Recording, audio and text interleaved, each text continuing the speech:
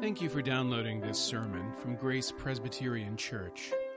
Grace is a church where people seeking more grace, more depth, and more community can start finding their way and sharing their gifts with the world. You can follow us online at graceforsiouxfalls.org. The conquest of the Promised Land is over. We've reached the point in the book of Joshua where all of the battles have been won and this great conquest has been achieved. And we're standing at that point that we talked about last time that's like the river, and everything changes on the other side of the river. The geography of the book, the kind of story that this is, changes.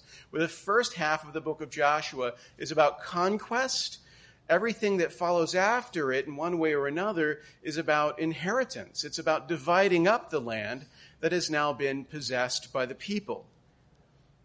But whenever you've gone through something traumatic, whenever you've gone through something difficult, it's nice to pause and reflect on what you've gone through, to think about what it all means. And that's what we're going to do in our text this morning, to look at the conquest that we've just been working through since the beginning of the year. Look at that conquest and reflect on the meaning of it all and some of the lessons that it has to teach. There are three big lessons that we see at the end of the conquest narrative.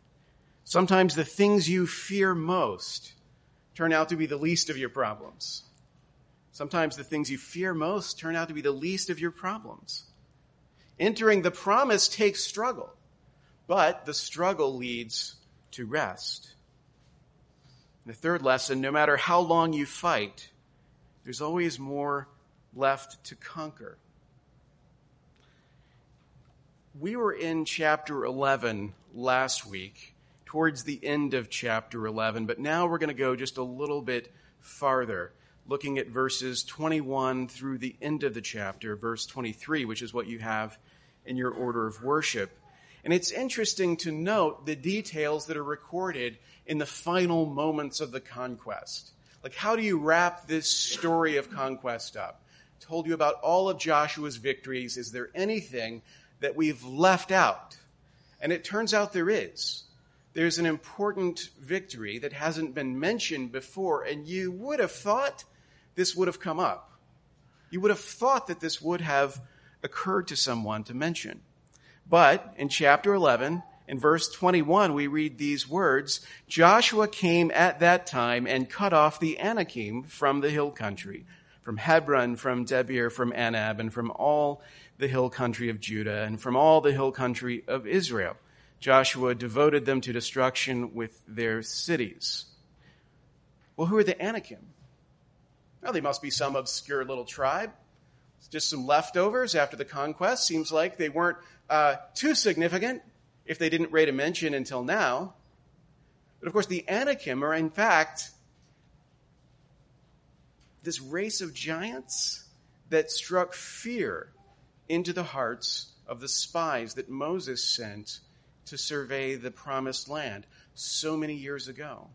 It was fear of those giants that led the people not to advance into the promised land, but instead to hold back. It was fear of those giants that led to 40 years in the wilderness. And maybe knowing that as you read the story of the conquest, you have at the back of your mind, oh, things are going well now. Jericho is falling. Victories are being won. But just wait. Just wait until the Anakim show up. Just wait until the giants show up and start wreaking havoc on the armies of Israel. And it never happens. Right here at the end, almost as an afterthought, Joshua deals with the enemy that was the whole reason the people were afraid to advance in the first place. Last thing mentioned, just taking care of a little bit of unfinished business. Now, if you know your Old Testament history, the Anakim still have a little bit of a part to play. There's still a disgruntled giant, Goliath, who's going to be dealt with by King David. But for the most part, this problem has been dealt with, and it turns out not to have been as big a deal as everybody thought it was going to be. The fear that had led them to make arguably one of the worst decisions in the history of Israel, never materialized. The great enemy that they thought they could not vanquish, they vanquish. Think about how much time is spent in the wilderness. How much of the Bible is spent chronicling the time in the wilderness. And now compare that to how much time is spent on the conflict between Israel and what was supposed to be their greatest enemies. 2 verses. 2 verses. Sometimes the things you fear most turn out to be the least of your problems. And that was the case for Israel. The fear that had led them to the wilderness turned out to be not something they needed to be afraid of at all. When God is with you, maybe you shouldn't let your fear draw the line. You shouldn't let your fear dictate to you where you can go and where you can't go. It's interesting to see here at the end of chapter 11 another detail that's given. This actually comes a little bit earlier in the chapter. In verse 18, we read, Joshua made war a long time with all those kings. As we've worked through the narrative, it may have seemed like a long time. I mean, there were some sermons that probably felt like they would never end. But this narrative, it moves along from miracle to miracle, from conquest to conquest, and it kind of gives you the impression that Israel crosses the Jordan, they fight a few battles, and everything's won. But now here we're told this actually took a long time. The chronicler who's recording these things has basically selected the highlights for us, has given us the most significant events in what was actually a larger process of conquest. There were other battles, other fights that haven't been mentioned. Entering the promise takes a struggle. There are battles to fight, and it takes a while. In chapter 12, interestingly enough, we pause and we kind of end the narrative of the conquest with a roster of victories. The chapter is divided into 2 parts. In the first part, the first 6 verses, it lists all of the victories of Moses. Like, here are all of the kings that were defeated before Joshua even showed up. And then, after Moses, the second half of the chapter lists all of the victories of Joshua. Kind of a victory lap, if you will, reminding everyone, look at all of the people that we defeated. Look at all of the kings who fell to the armies of Israel. It was a lot. It was a lot of effort. It was a lot of work, and it took a long time. But with the end of the conquest, it's time to rest. So we see at the end of chapter 11, this passage that's in your order of worship. So Joshua took the whole land according to all that the Lord had spoken to Moses, and Joshua gave it for an inheritance to Israel according to their tribal allotments, and the land had rest from war. And the land had rest. Now, so far, this has been the story of the people of Israel entering into the promise by conquest, through struggle. And that's something that we can relate to, because we struggle, because we fight, because life is a hard slog. Things, even when they're going well for us, never go perfectly. There's always something that we're having to deal with. There's always some obstacle standing in the path. They're not always as fearful as we think, not always as huge as we imagine them, that there's always something. It's a struggle to enter in. But the point of entering in is not the struggle. The point of the struggle is rest. It's rest. This is what it was all about. At the end of chapter 11, those words, the land had rest from war. This is what the fighting was for. The fighting wasn't to achieve more and more impressive victories, although they did that. The fighting was to establish peace. It was to possess the land. It was to rest from war. To rest from war.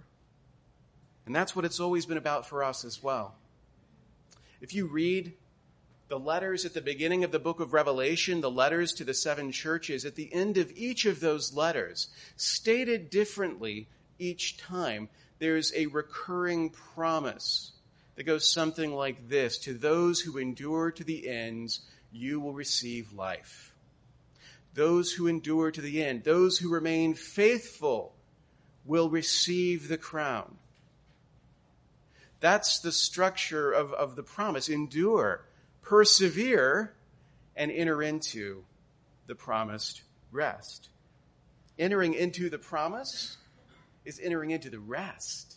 The rest is what it's all about.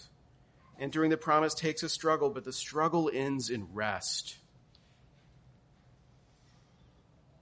At the beginning of chapter 13, we actually duck back in time a little bit, because at the end of 11, we're given this sort of blanket summary statement. Joshua won the wars, and then he divided up the land as an inheritance. But now at the beginning of 13, we kind of go back behind that, and we get a little narrative explaining what led up to that change. And it turns out it's a conversation between God and Joshua. God comes to Joshua, and he speaks to him. He gives him instructions. We read in starting in verse 1 of chapter 13, "Now Joshua was old and advanced in years. And the Lord said to him, 'You are old and advanced in years, and there remains yet very much land to possess.'" That's a hard thing to hear when you're old and advanced in years. You've done a lot. You've done so much. You've worked so hard, and there's so much more to do. Be encouraged. It's a little bit of a blow to a man who realizes that his fighting days are done. There remains yet much to possess. And then God goes to list what remains. And what remains is essentially Philistia, where the Philistines live, the coast of Phoenicia, and Lebanon. That's not insignificant, what remains to be conquered. And then God goes on to say, "I myself will do it. I myself will do it. I'll take care of the problem."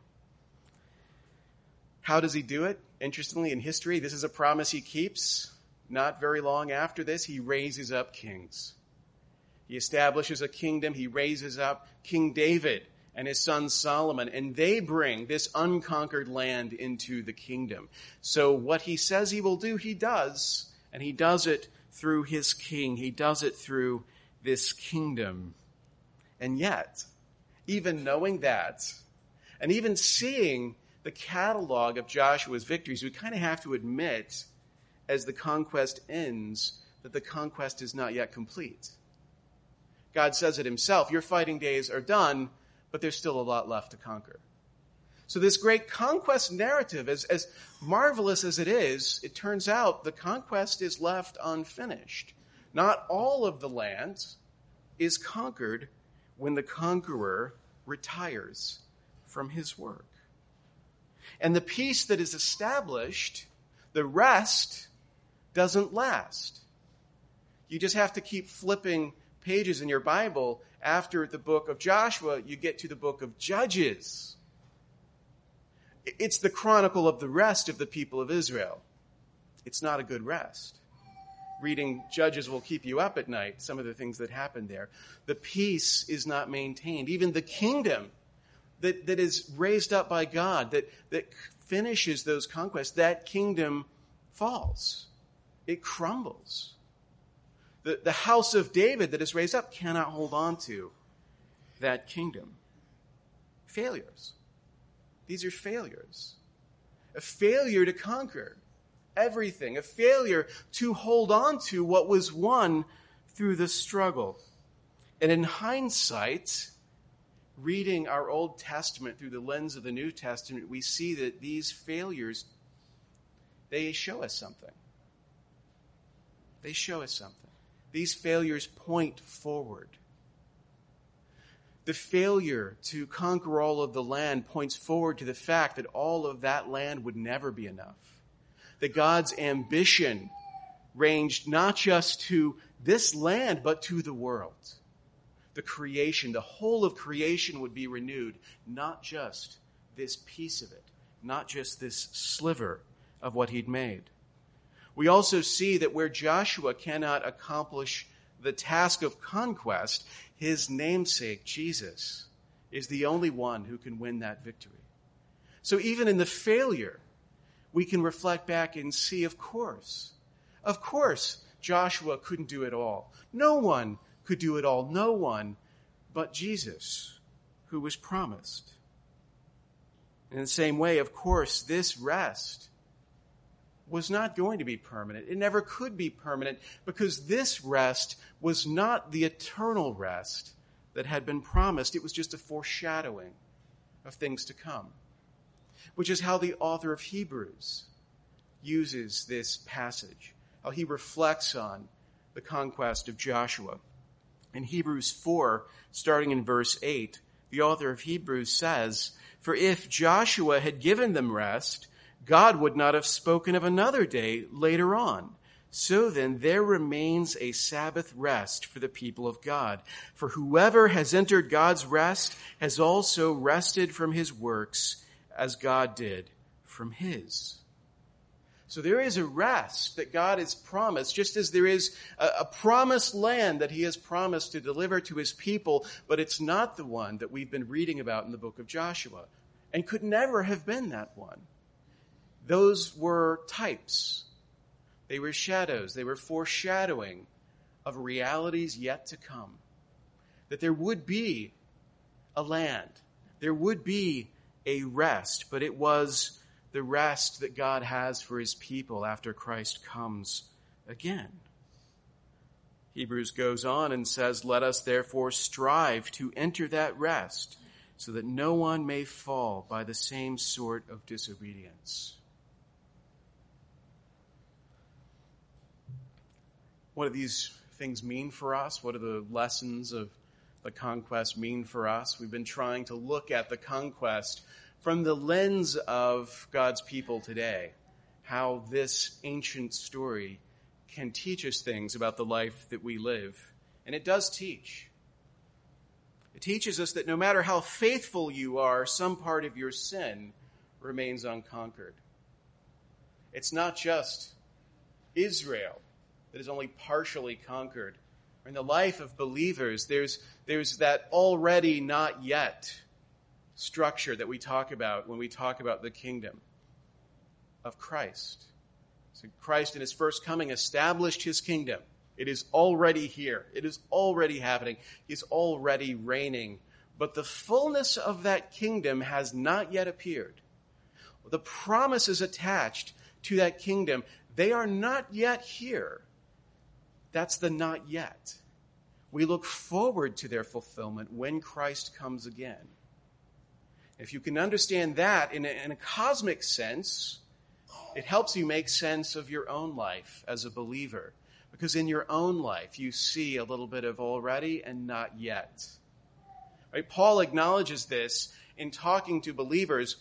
He talks to believers as those who are saved, but he also talks to us in 1 Corinthians 1 verse 18 as those who are being saved. So our salvation is a finished work in one sense and an ongoing project in another. And that's true cosmically in the sense that Christ has not yet fulfilled everything, has not brought in the fullness of his kingdom, but it's also true personally as well, that you are not yet what you shall be. And the evidence is with you every day of your life. In the history of the church, there have been Christians who, reflecting on Scripture, have not seen that two-part reality and have imagined that to be a Christian, to be a good Christian, is to be a Christian who is free from sin. And so we've told ourselves that the especially good Christians are free from sin, that it's possible for us, if we're obedient enough, to have sinless perfection. Occasionally we singled those individuals out who seemed to us to be sinless and said, they're the saints. But the way Scripture speaks of the saints is not quite so narrow. Scripture's idea of the saints is much broader than that, and honestly not as sanctified. Because the saints of Scripture are sinners still. There is no sinless perfection in this life.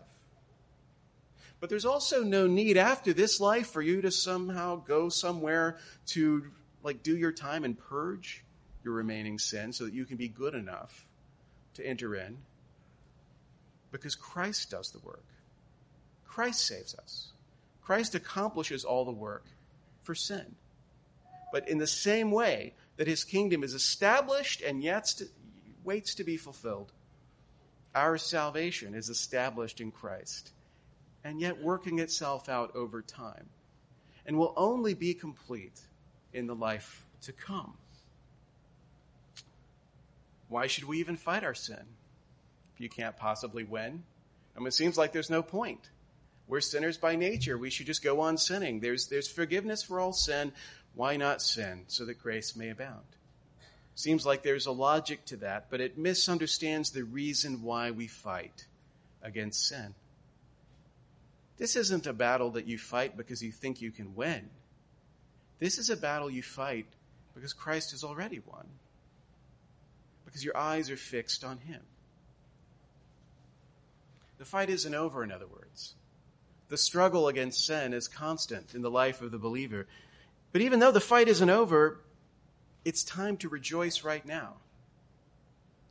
Paul says to rejoice in the Lord always in Philippians 4:4. Rejoice in the Lord always. And again, I say rejoice. What he doesn't say is rejoice in the Lord when it's all done. Rejoice in the Lord in the time to come. Rejoice in the Lord when it's easy, because everyone will clearly see that we should rejoice in the Lord. He says rejoice in the Lord always, including now, including in your current circumstances. In the same way that Joshua divides up the land as an inheritance, after God says there's still land to be conquered. In this life, where there remains so much to be conquered, we're still meant to rejoice. We're still meant to enjoy the blessings of what we've been given in Christ. We enjoy the blessings of the victory before the final victory has even been accomplished, consummated. We enjoy those blessings now and rejoice. This idea of joy in spite of the not yetness of all of those promises is probably the hardest part of the Christian calling. It seems like the fighting would be the hardest part, but I don't think the fighting is. I think the joy is the hardest part. Because fighting against evil, fighting against injustice, there's something that makes sense about that, and we should fight against those things. But rejoicing in the midst of evil, rejoicing in the midst of injustice doesn't seem right somehow. It doesn't seem right. There's something in us that makes it easier to come to the battle than it does to come to the battle singing psalms and rejoicing. Joy is the difficult thing. Now, how do we live in the joy now? How do we rejoice always? Well, it has to do with this idea of rest. There's the rest to come, this promised rest to come, but it's actually built into the now. What we already experience, we get tastes, we get glimpses of this rest that has been promised. The author of Hebrews alludes to the fact that the idea of rest comes from creation. Like God gives us the example. I don't think the teaching of Genesis is that God created all things and that was such a tiring action that he needed to take a break and just pause and catch his breath. He rests for us. He rests for our sake to show us that there's a rest to come. A rest that is built into our lives, built into our calendar, so to speak. On the seventh day, he rested. This Sabbath that is enshrined in the Ten Commandments that we observe as the Lord's Day now as Christians. That is a rest that we've been given, a holy Sabbath that we've been given. Just before the service, I was talking to a few of you about the Puritan view of what you've got to do to observe the Sabbath that's reflected in our Westminster Standards. And if you were to read, especially the larger catechism, on what your duties and obligations are on the Sabbath, you would realize you've never kept the Sabbath, and perhaps no human being ever has. The bar is set really high. And as a result of that, we see those things and we tend to react and say, whoa, that sounds a little strict to me. It seems a little legalistic to me. And I'll confess that's often the way I feel when I look at those strictures. But then I look at my own life and I look at the times that we live in. And I really don't think our problem is that we might be too strict in observing the Sabbath. That maybe we're just too strict when it comes to taking this rest that we've been commanded to take. If anything, the opposite. So that I always feel a little justified in pushing us towards a greater appreciation for the tradition of the church. Because I think there is a need that human beings have for rest. There's a need that we have to pause from our everyday concerns and reflect on our eternal concerns. And that's what the Sabbath is for. So if we want to rejoice in spite of the not yetness of things, one way to do that is not to neglect the rest that we've been given by God. But of course, we shouldn't get ahead of ourselves and imagine that the rest is here now. Because it's not, because we still have to struggle. I mean, the structure of the week is a good example. A day of rest, and then 6 days of work, of struggle. Right? The idea isn't that once I find my peace, then I'm at peace with the world, because not everybody's at peace. As we saw the very beginning of this chronicle of the conquest, there's no rest until everybody rests. We continue to struggle in this life. But even in the midst of that struggle, we must pause to rest and reflect on what it's all for. What that means really is just this. When the author of Hebrews says, strive to enter that rest, he's saying we should live in the already as if the not yet is certain to come.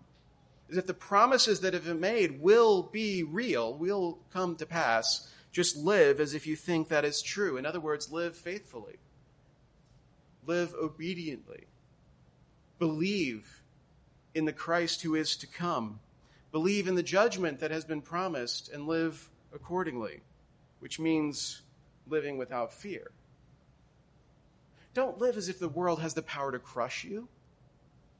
Don't draw your lines and make your decisions as if you have something to be terrified of. The world turns on you. Live without fear. If you live with Christ.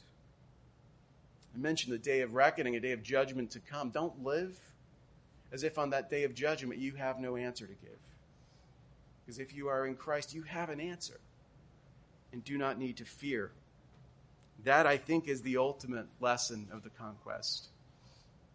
It's interesting when you look at the words of the author of Hebrews when he says, strive to enter that rest. Let us strive to enter that rest. Because those words could sound encouraging to you, like a coach telling you right before the big game, strive to enter that rest, strive to cross the finish line. But they could also be a little daunting. And to be honest with you, I think the daunting reading is the right one. If you see the way that the author of Hebrews continues, he starts talking about Scripture and gives this passage that when we look at it as a proof text seems to be about the authority and the power of Scripture, which it is. But in this context, it's specifically about the power and authority of Scripture in a particular way. So this is Hebrews 4, starting in verse 12. After telling us to strive to enter, he says, for the word of God is living and active, sharper than any two-edged sword, piercing to the division of soul and of spirit, of joints and of marrow, and discerning the thoughts and intentions of the heart.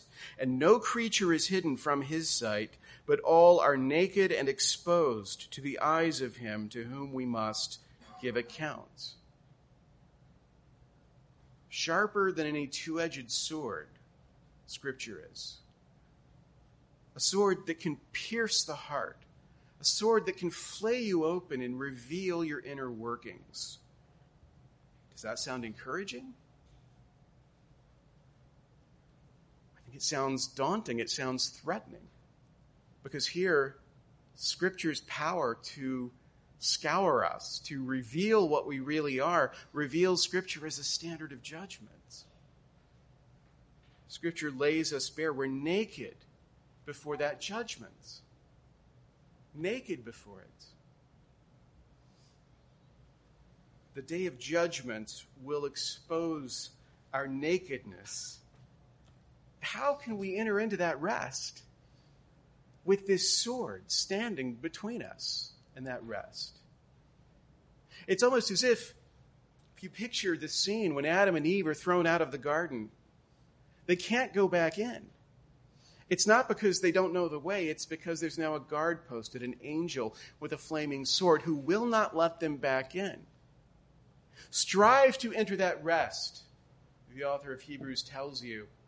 And then he says there's a flaming sword, this two-edged sword of Scripture, which will leave you naked and exposed on the day of judgment. It's like he's saying, strive to get in, see if you can get past the sword. It's terrifying when you meditate on this. It's terrifying.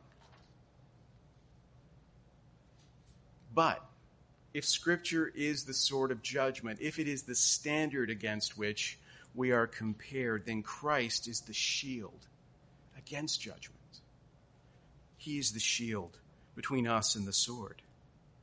He is the covering that when our nakedness is exposed, our sinfulness is revealed, the blood of Christ acts as a covering, shielding us from the consequences of that truth, which the author of Hebrews knows, because he lays that sword between us and our rest.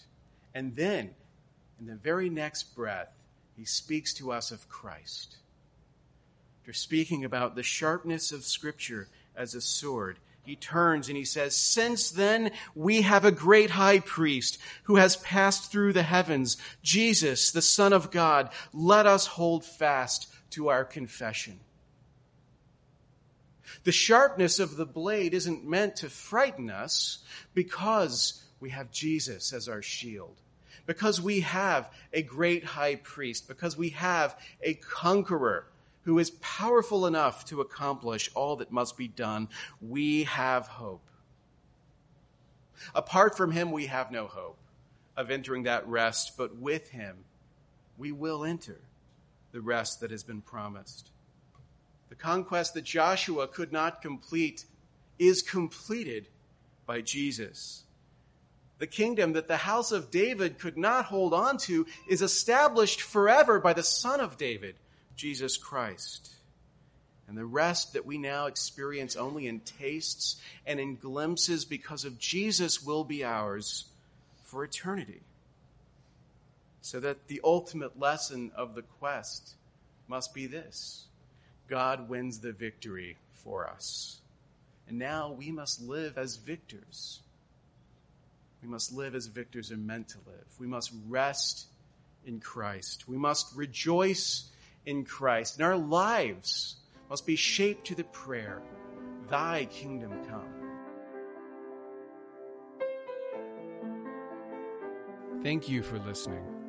You can find more sermons from Grace and information about joining us for worship by visiting our website at graceforsiouxfalls.org.